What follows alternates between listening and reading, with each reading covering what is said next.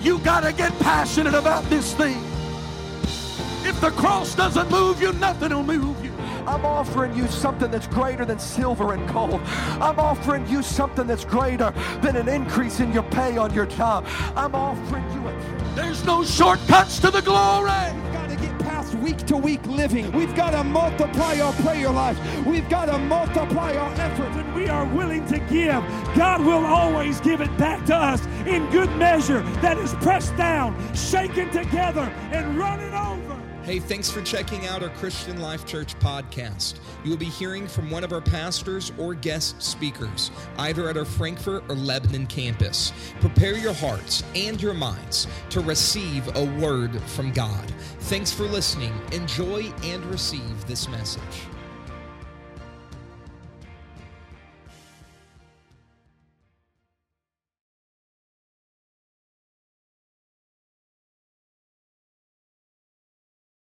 Understand. We also identify the operation of justification and the operation of sanctification. And so we're going to get a little deeper into the word of the Lord tonight. This may not thrill you. It may give you some more clear understanding and particularly help those of you who have a desire to do a great work for the Lord, particularly those that are involved with discipling people that are new at coming to God, new to coming to church. They don't have a lot of biblical background or church background or religious background. And some may come from a religious background that does not and is not really maybe even aware of where our teaching of holiness and separation from the world comes from. And there's a great divide.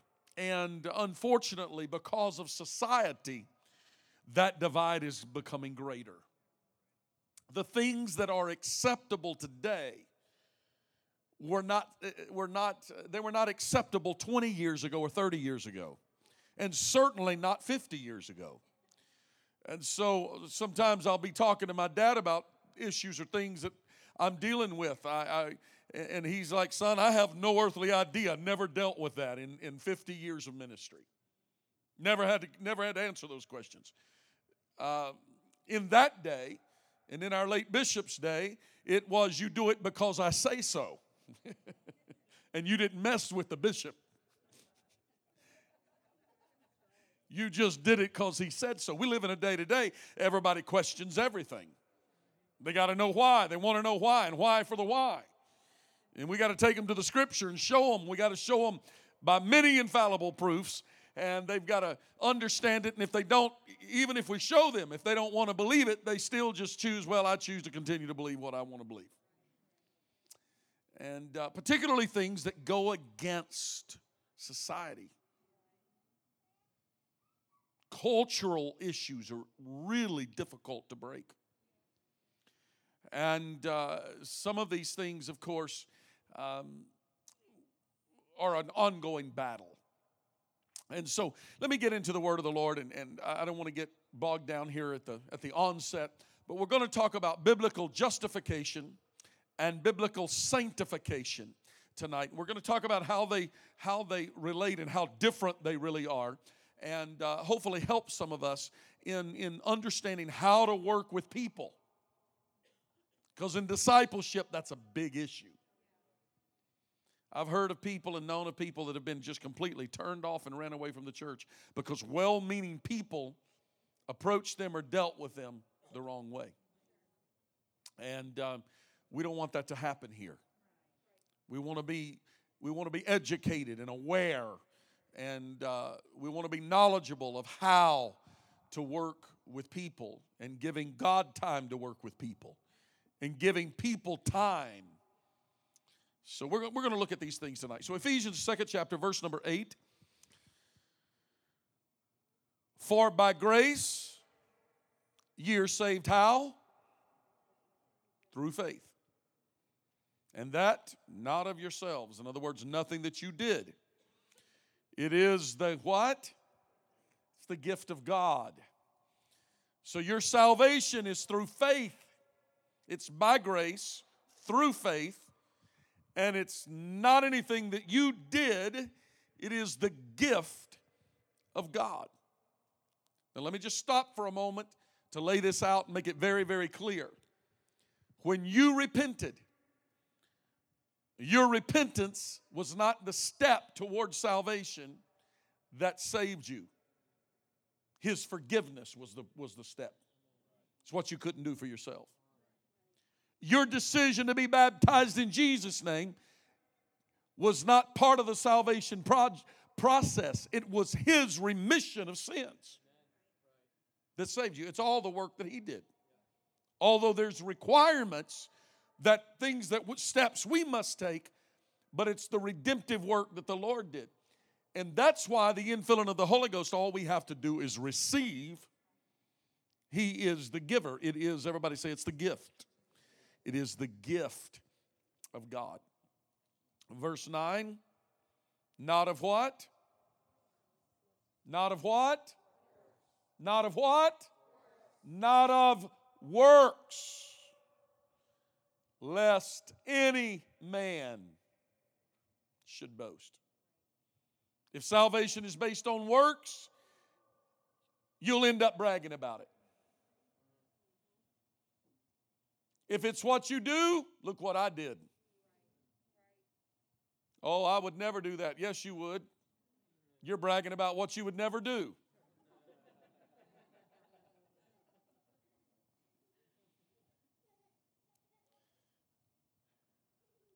Verse 10, for we are whose workmanship?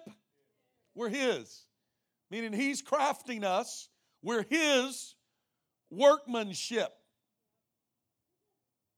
He is the potter, we are the clay. Created in, everybody say in Christ Jesus unto good works. Because we're in Him, we are created in Christ Jesus unto good works. It's His work. We are His workmanship. Created in Christ Jesus unto good works. So the good works in us is because of what He is doing in us. Does that make sense? It's what He's doing in us. That's what's good. It's not the work. He's the one doing the work. We're allowing Him to work, which God hath before ordained that we should, what's our part? What is it that we have to do? We have to do what? Walk in what? Walk in what? The work that He's doing in us. So He's doing the work. We have an obligation now to walk in those. You're not saved because I'm walking in these works. He saved us. We have an obligation to what He's done, to walk in what He's doing.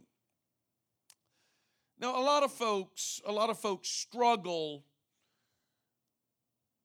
with the changes that they feel that they would have to make in order to serve God. There are many people who make a decision to serve God. Some are baptized, some even receive the Holy Ghost. Some may not last long. They may last for a short period of time. And they tend to fall by the wayside. When asked, many of them will say it was too much to give up. There were too many changes. There was too much expected of me. It's usually, the excuse usually is always pointed toward the church because of what is expected of me. And then there are those who have been around the church for a long time who get this whole issue of what the changes that God is making in our life, we get them out of order. And we start thinking that the whole obligation is upon us to make all the changes. If we are His workmanship, He's doing the changes. Our obligation is to walk in the changes that He's bringing into our life. You can walk against them. You can go your own way. But the obligation we have is to walk in what we know and what we understand. That's why it's very important that we preach and teach the Word of God. And then there is an obligation. The Word of God will make a change in us. Then it is our obligation to walk in what we know to do.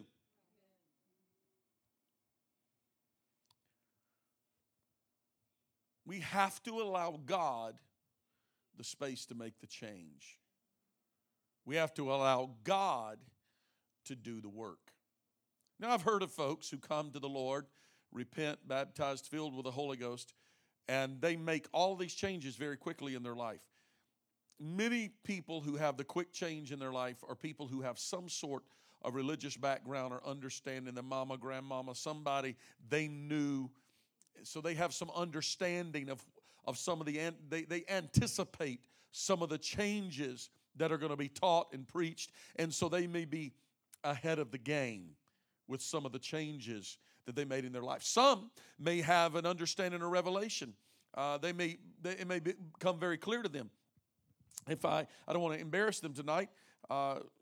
When Adam and Sarah Amsbury came to us, I had a conversation with them, and I noticed the change. I thought they had been in and around the church for a very long time. After talking to Sister Sarah, I understand that the Lord began to reveal some things to her, and she began to understand some of the biblical expectations of dress and appearance and some of these things, and she began to live in those things before she was ever baptized and filled with the Holy Ghost.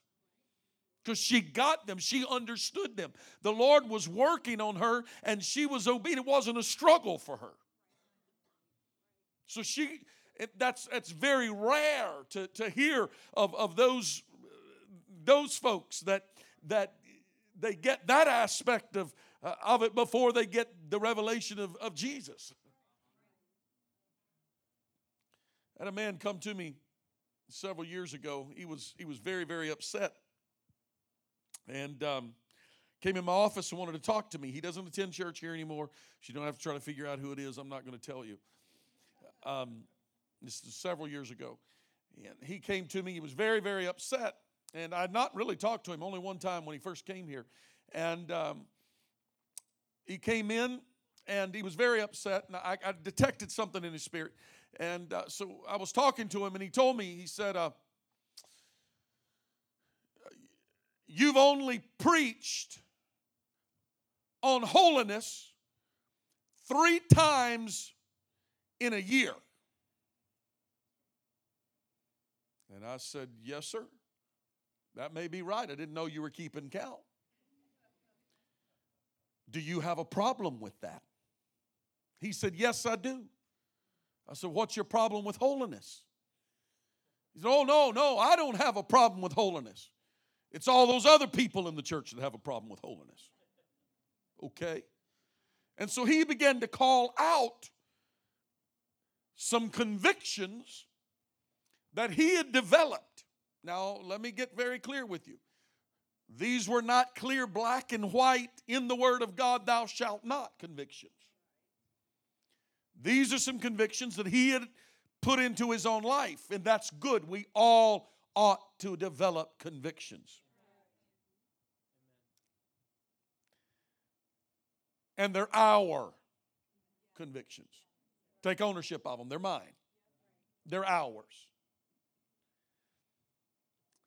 But I'm not going to expect you to live according to my personal conviction. I'm not talking about things that are preached or taught very clear from the Word of God. So he was a bit upset about that. And so I said, well, brother, I actually taught on Wednesday, in which I know that you, sir, normally are not here on Wednesday.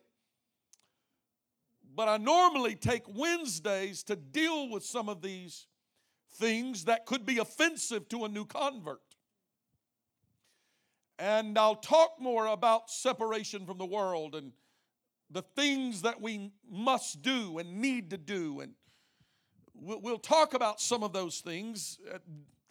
But I'm choosing trying to choose very wisely when that I do this, because I do not want to offend somebody who doesn't have any clue what I'm talking about on a Sunday in the middle of a message that I'm trying to inspire people to faith or to conversion, to baptism and infilling of the Holy Ghost. Or I don't want to get up and start preaching clothesline messages to people that are like, what in the world is he talking about? I want to take and teach that. And I have taught, as a matter of fact, that year, I think I taught 2 different short 3 or 4 lesson series that year on Wednesday nights that were dealing specifically with holiness and separation from the world. And he said, well, you don't enforce it. I said, okay. By enforce, what do you mean? He said, well, we got people coming here. And he started telling me how they're dressing, how they're looking. And I said, you're aware that they're a new convert. He said, they've been coming longer than 6 months, and 6 months is long enough. At 6 months, the axe needs to be laid at the root of the tree. I'll give you 6 months, you line up, or you get out of the church. I said, okay. Well, that's never going to happen here. And he said, well, I'm letting you know that I give you 3 months to fix all of these issues in the church, or I'm out of here. He's out of here. He came in on a Wednesday night. Somebody came, sat down in front of them that didn't appear to be the way that he was expecting them to look. He took it personal, come charging by my office, yanked open my door, threw his key and a tithing envelope, trying to make a little point, on my desk. He said, I won't be back. I said, I hate that. God bless you.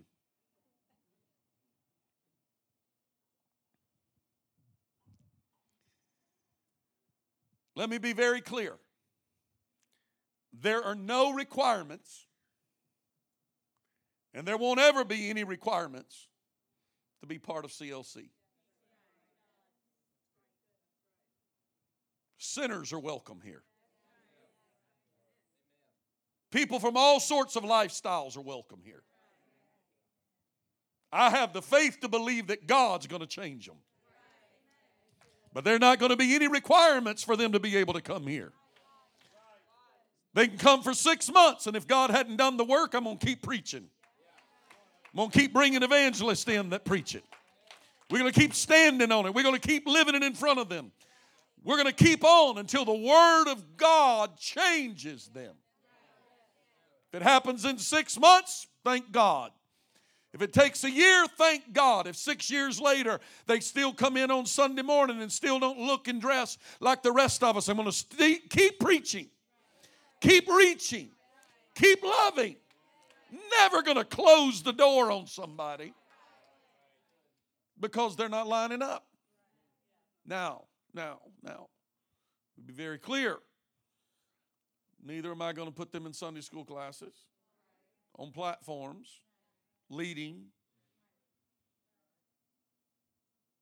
We're going to have requirements for leadership. And we're going to get into this a little bit tonight, and hopefully through this lesson help you understand where and how we base this whole idea. Since salvation is free and it's not by works, then why do we set any kind of standard? Because the standard that is set is part of sanctification. Salvation comes, which is part of justification. But someone can be justified by faith, not of works. And in other words, they are saved. But they have not yet developed to the point of being useful or usable in the church, in the work of ministry. The Bible gives us some very clear direction and calls us unto holiness and separation from the world. There's no doubt the Bible is very clear on it. This call is very individual, and not every person will develop at the same rate. I was born with my dad pastoring a church. 50 years, all I have known is apostolic preaching and teaching. All I ever known. I was raised up sleeping under the church pew. Been in and around the church my whole life. I've heard preaching and teaching. Somebody comes in from the world and they've lived a lifestyle of sin and all sorts of things. I can't expect them in 6 months or a year to be where I am. 50 years of development. Not that I am anywhere, but my point is I've had 50 years to hone in my ability to be able to walk according to the teachings and preachings of the church and according to the Word of God. Give God time. Give people time. And let God do the work. That's why that we put certain guidelines and it gives us opportunity. We have some lessons. We're going to be stepping into some things. You're going to be hearing about them here in the next few weeks. We are not doing away with Path of Life. It's going to continue to be part of what we're doing. But we have a steps program, a next steps program that we're going to be introducing. Spencer has been working on that, and Sister Chelsea has been working on that, and we have been developing, and it is an opportunity for people to be able to get in. And it is, a lot of people come into the church and they're like, okay, I'm here, now what? And so it's the process, it's the next steps. How do you get involved? Where do you go from here? What are the steps we take? These are all, this is the hard work of the church. Having good church on Sunday is easy. Discipling and developing people is the hard work. And so we're going to be helping people understand the process of how to develop. Now, there's a huge misunderstanding and comprehension among many saved people of the difference between justification and sanctification. I'm going to try to address that here in the next little bit. We must be careful lest we fall into the category of worrying about the outside before we worry about the inside. Can I be real bold tonight? Had somebody come to me. They don't go to church here anymore. You're not going to figure out who it is, and I'm not going to tell you. Not the same person that I just told you about. They came to me, Pastor, you can't preach it hard enough for me. If you ever see anything out of me, you need to tell me. I've met your kind before. Don't you dare confront them. They believe they got it all together. If you ever see anything, Pastor, and I want you to know the harder you preach it, the more I'm going to love it. You preach it hard. You preach it strong. Because I was raised up way stronger than you. That's why you ended up leaving the church. Because of sin. Immorality. All I heard out of them every time they ever talked to me was how holy they were and how they would never do some of the things that some of the people in the church do. I'd never do that. You allow them on the platform. I'd never do that. You allow them in the choir. You'd never.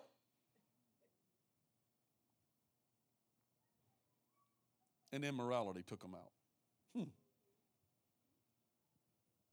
Jesus dealt with that. He said, oh, you Pharisee. That's what he said. Jesus was pretty hard. I'm nice. You wouldn't want Jesus as a pastor. Just let me tell you, Jesus was tough. He'd say, woe, you Pharisees, hypocrites, blind guides. Those are the kind of words he used. Strain at gnats and swallow camels. That's the kind of words Jesus used. I just smile and say, well, we're going to pray. I'm thinking, boy, you better be glad Jesus isn't here. They're gone. Not because of what they were dressing or the way somebody else was dressing, because their heart was filled with lust. And they end up falling by the wayside because of immorality. While they're criticizing people because of the way they look, or because they're not developing as quickly as they develop because they were raised up in the church.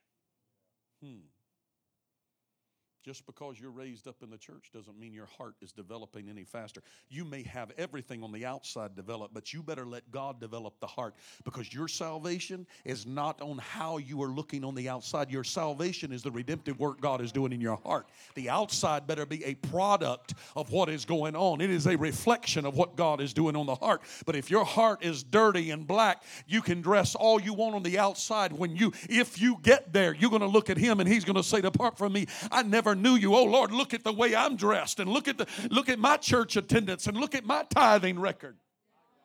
He's going to say, I never knew you, because your heart never was right. You got all of the other stuff right and fooled everybody because man looks on thee. But I'm looking, God would say, on the heart. One who worries about the outside before they're born again will often be held back or hold themselves back because they feel like the price is too great to pay. That's why I encourage people who come to me, and people say, well, I could never, ever, ever come to your church because why? Well, because of the requirements. There are no requirements. Well, don't all of your ladies wear dresses? Absolutely not. What? That's right. We often have people show up on Sunday. So if I come to your church, am I going to feel awkward because I'm not wearing a dress? I don't want you to feel awkward. It's kind of customary. You're going to see most of our ladies wearing dresses. You're going to see all of our ladies on the platform, our leaders and workers. But that has nothing to do with you being saved. What? What are you talking about, Pastor? I'm going to help you understand this.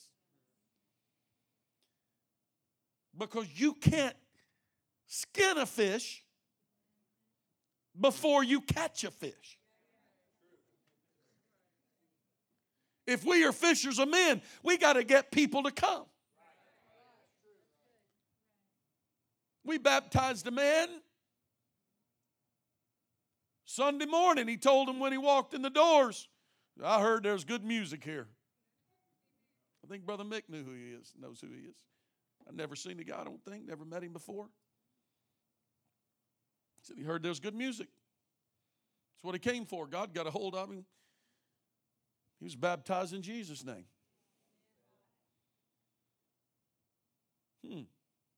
So you got to get him here. Good music got him here. Let's get better at that music thing. Here you guys have a great children's program. Yes, we do. I'm going to send my kids. Bring them. We got a good music program too. Well, I don't care about music. Well, I'm going to tell you what, our pastor is awesome. No, don't lie to them.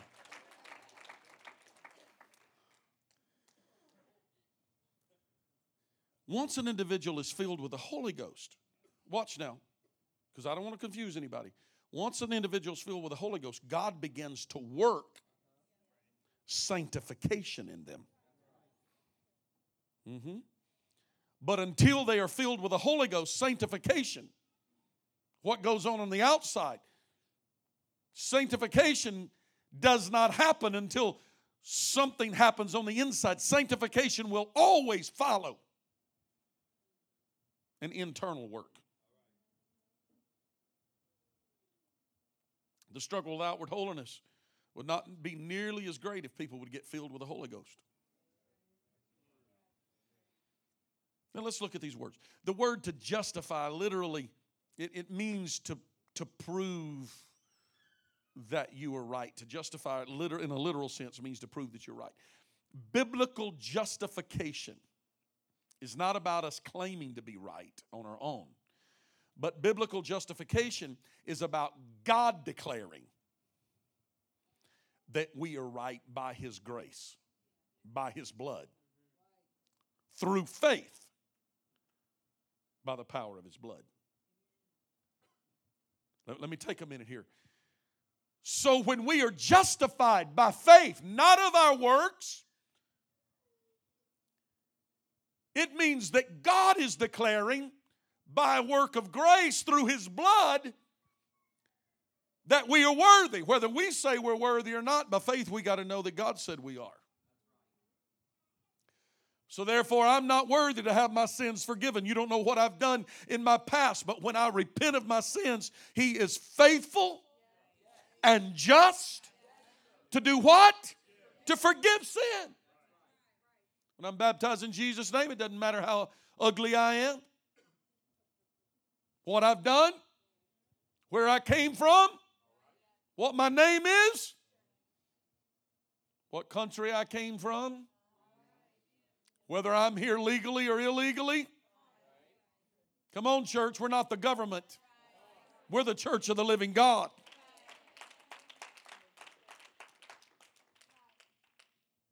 When they go down in water baptism in the name of Jesus, after repentance, their sins are remitted.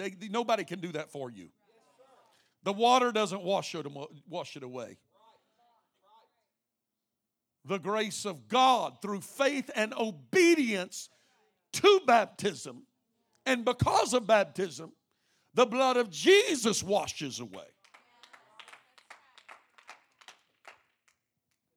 When we're infilled with His Spirit, when the Holy Ghost comes in, there is a literal sign that the Holy Ghost has come in as we will begin to speak with other tongues as the Spirit of God gives the utterance. As we are speaking with other tongues as they did in the book of Acts, as we are speaking with other tongues as the Spirit of God gives the utterance, is a sign of a new life being born in a person that just died.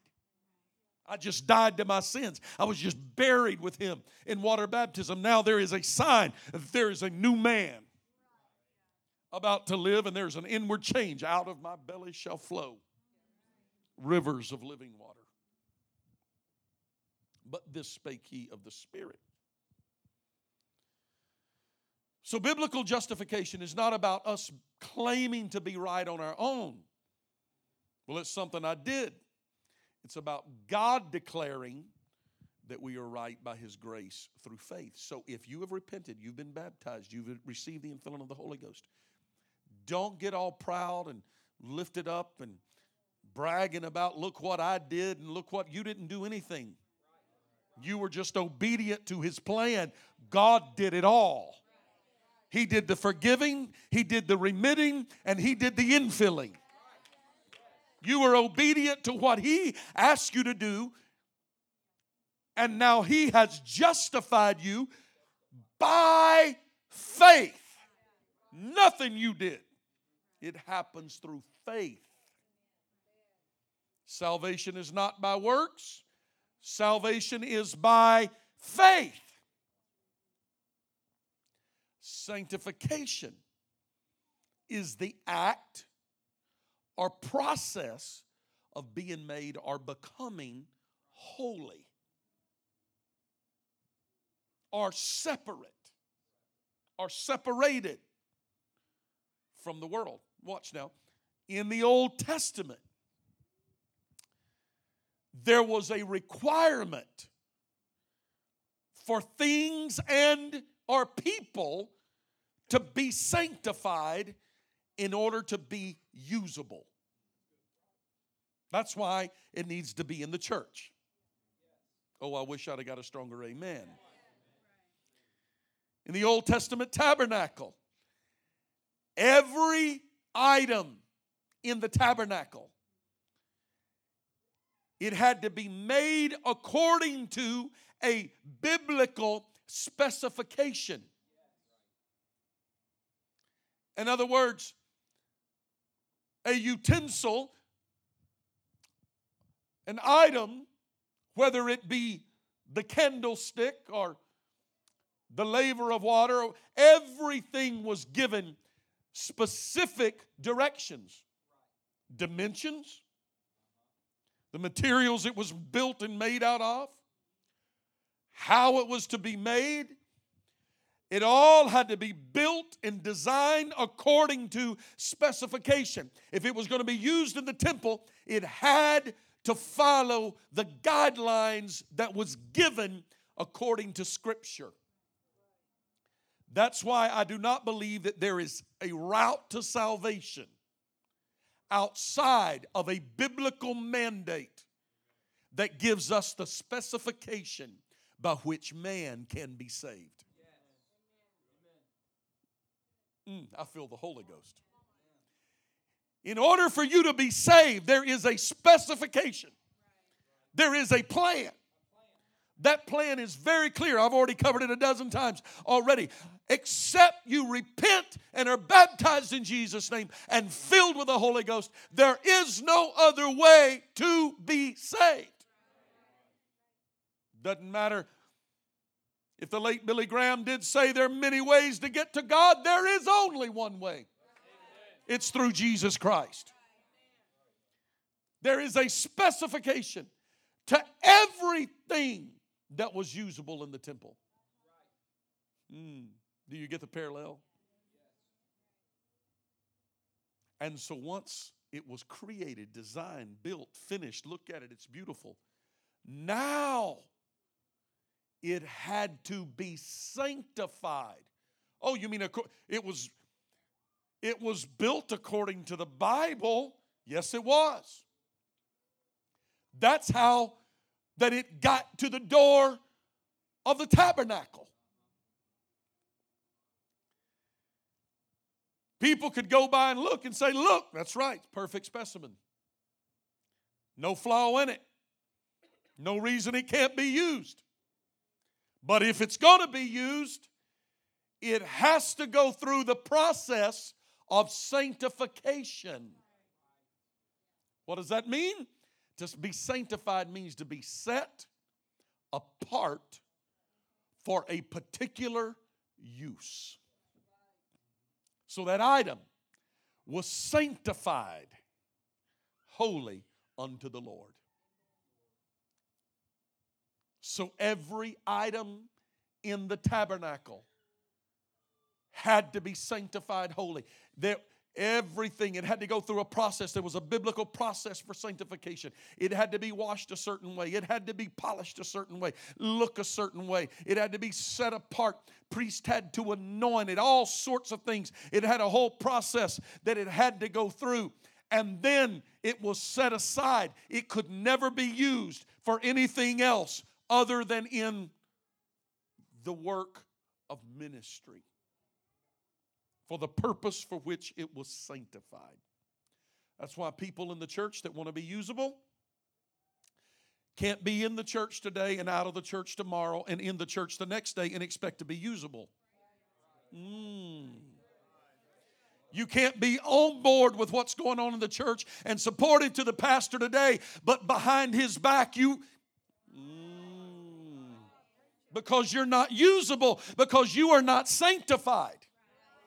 Because to be sanctified means you are holy. That means you have been set yourself aside for a specific purpose and use. You have been anointed by God, designed by God. You will not be corrupted by the things of the world, by worldly conversation, by worldly actions, by worldly activities, by worldly things. Somebody told me the other day, well, when we move out to the new building, you're buying chairs and tables you're going to take and write the church's name on the bottom of them. What are we going to do that for? They said, so people in the church won't come and take them home like they have everything else in the church. I said, what do you mean people do that? And they started laughing. I said, I'm sure we have 200 chairs sitting here. They said, no, we don't. We have about 170. I said, really? They said, yeah, I can tell you where some of them may be. Really? We have thieves in the church.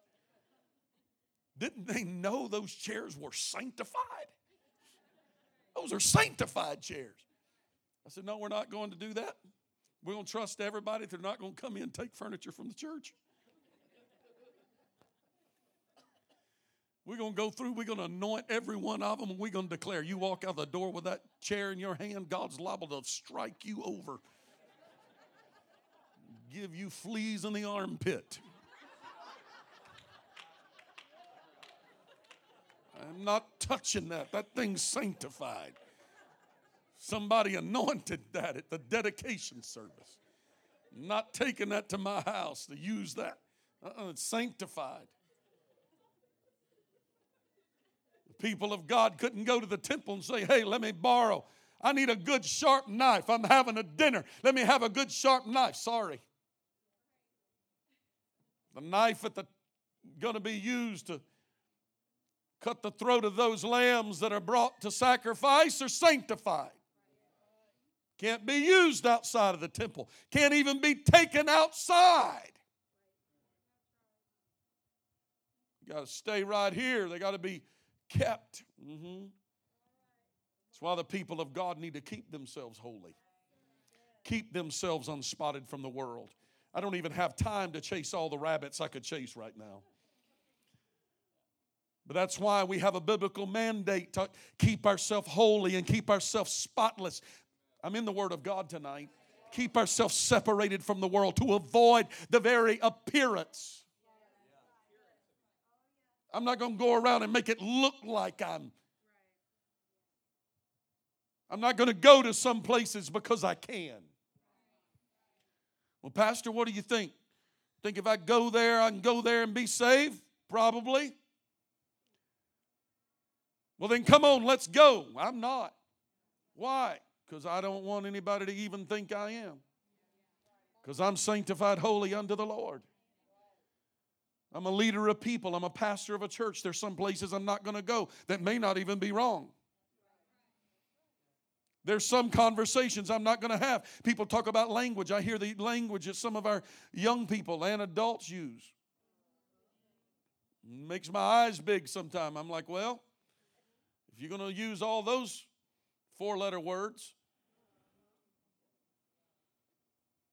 that sound like all the real close to sounding like the other words, sound like you're real familiar with that. I don't want anybody to misunderstand me. I'm going to leave those words out of my vocabulary. I choose not to use them, even when I'm angry. I want to leave them out of my vocabulary because I'm sanctified unto the Lord. Be ye holy in all manner of conversation. I'm not going to have a conversation that doesn't seem to be holy.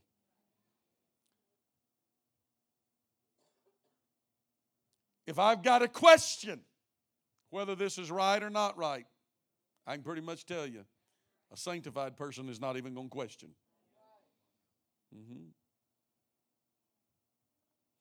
Because if you're going to be used in the kingdom of God, you've got to be sanctified, meaning you've got to be set apart for a specific purpose. I say this humbly. I thank God for some of our young people that I've watched grow up. I was talking to somebody the other day about some of our young people, and I said, I'm going to tell you something. I have watched them grow up. I'm not saying they're perfect.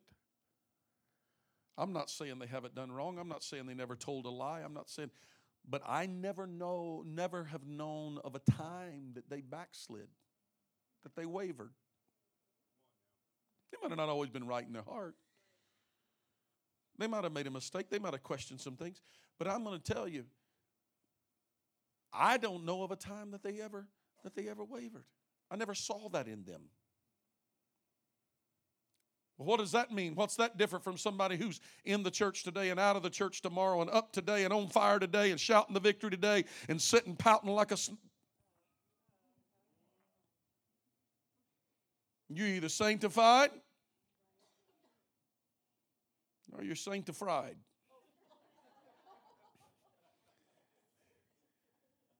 Either you are or you aren't. And those who are usable in the kingdom of God has got to have some steadiness and faithfulness in them, which is all part of sanctification. They're not blown about by every wind of doctrine. They're not caught off guard by everything that happens. They control their emotions. They are sanctified. I thank God for people who are steadfast, stable, unmovable. I don't have to question. Are they going to be in church next week? Are they going to be mad and angry and,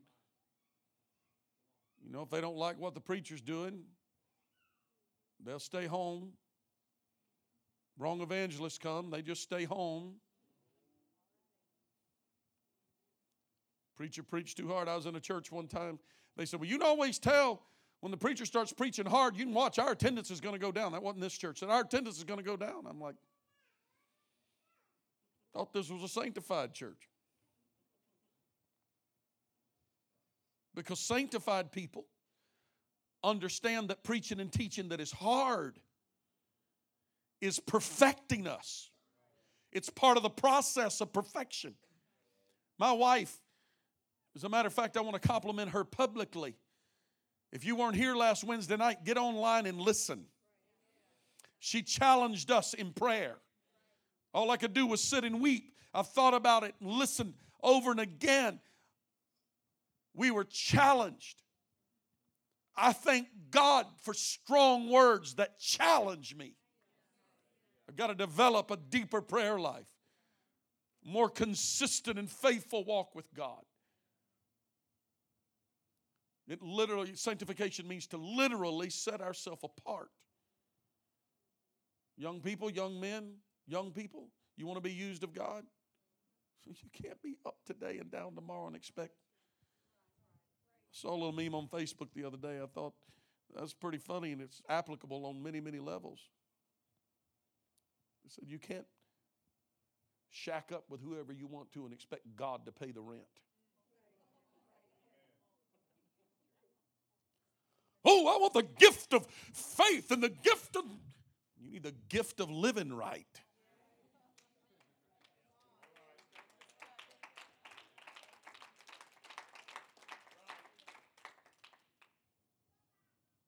Steadfast, unmovable, always abounding in the work of the Lord. We've got to get some consistency in us. You want to be used of God? You've got to be faithful. You can't decide you're going to live for God this week and next month. We're worried about you. You got to walk worthy of the call of God. You got to walk worthy. Because people are looking at you. Nobody's going to follow somebody. They don't know if they're going to be leading today and sinning tomorrow. Or at least that's not the kind of church I want to be part of.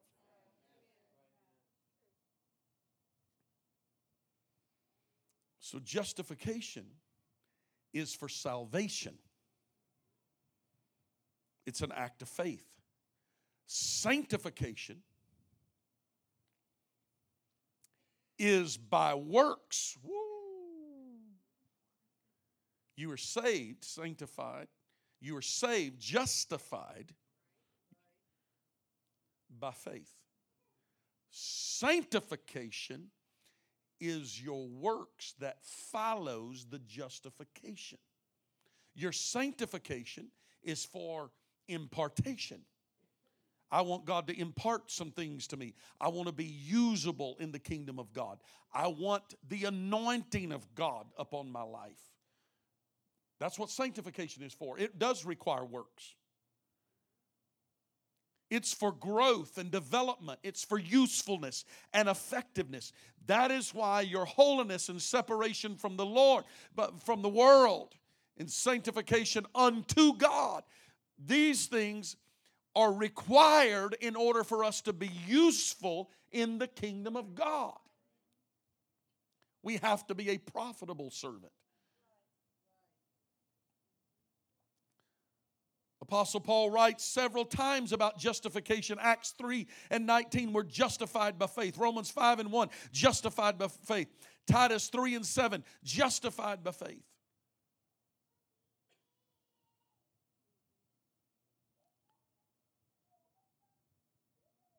Galatians chapter 2. Now, watch. Because some people say, yeah, the Bible also says we're sanctified by faith. It does, but you got to read the whole passage.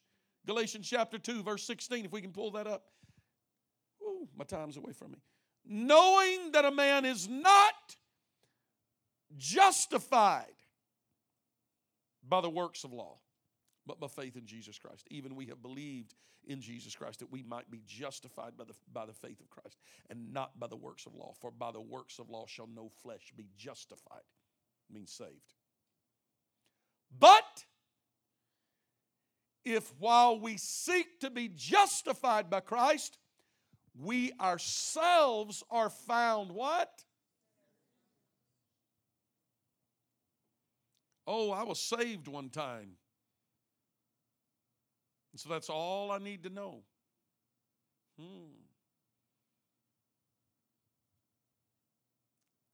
But if we ourselves are found sinners, is therefore Christ the minister of sin? God forbid, for if I build again the things which I destroyed. What did I destroy? All the things that I repented of before I was justified. When I repented to the point, when I repented of my sins and was baptized in Jesus' name, I had destroyed things. I had decided I'm never going back there. If I build again the things I once destroyed, I have made myself a transgressor. I've gone back to being what I used to be. But the work of sanctification is going on to be what God wants you to be. So justification means to be saved or to be right. In the Old Testament, it means to be right in a moral sense. In the New Testament, it means to be made righteous by the blood of Jesus. The Old Testament, righteousness in the Old Testament was by morality. Justification in the New Testament is righteousness by faith. And the only way that you can find righteousness by faith is that if we are viewed in all of our flaws and imperfections by God through the blood. So at the point of justification, the attitude, God's attitude toward man changes. And God deals primarily with man in mercy instead of judgment.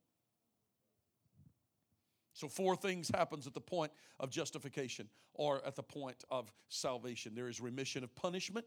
There is restoration of favor. We are imputed righteousness because your righteousness is not of yourselves. It's not because you have your sleeves and your necklines and your hair length and all those things. That is not what brings about your righteousness. It comes from God. So we have a new standing before God because He has imparted justification to us. But sanctification is the things that we do in order to be useful in the kingdom of God, meaning that He begins then to do a work in us that causes us to get all of the outside and other things together. Now people can see the changes in our life, but it's not about what men can see, yet men ought to be able to see it. That's why the scripture said, let your light so shine before men. So shine before men. In other words, let your light shine in a manner that men can see. Let your light so shine before men. Well, I don't care who thinks what about me. You should. The Bible said, let your light so shine before men. Let your light shine in a manner in front of people. It doesn't really matter to me what people think about me. Then you need saved. Because it shouldn't matter. Your sanctification ought to matter what people think about you. Because you can't lead somebody to Christ if they think you need Him yourself. Hebrews chapter 6, verse 1. I'm wrapping up fast as I can. I'm on a mission. Therefore, leaving the principles of doctrine of Christ, let us do what? Go on unto perfection. Not laying again the foundation of repentance from dead works and faith toward God, of the doctrine of baptisms and laying on of hands and the resurrection of the dead and eternal judgment. And this we will do if God permit.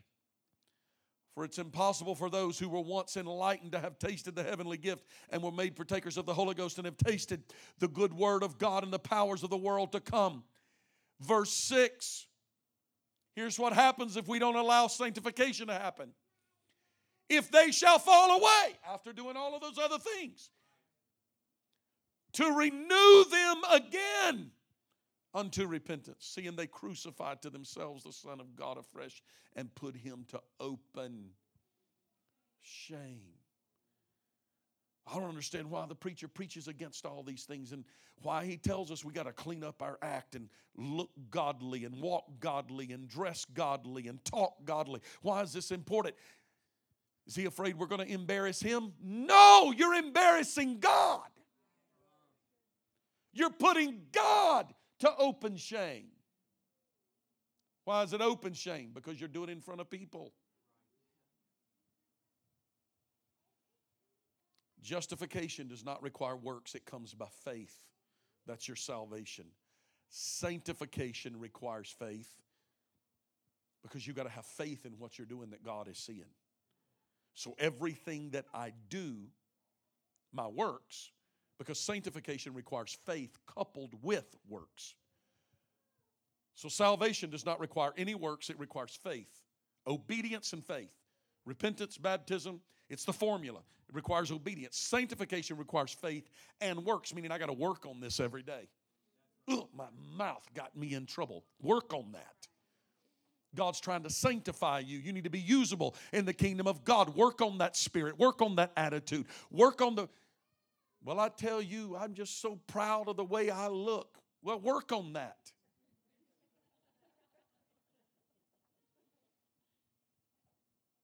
Sanctification requires faith coupled with works. That means I got to work on it.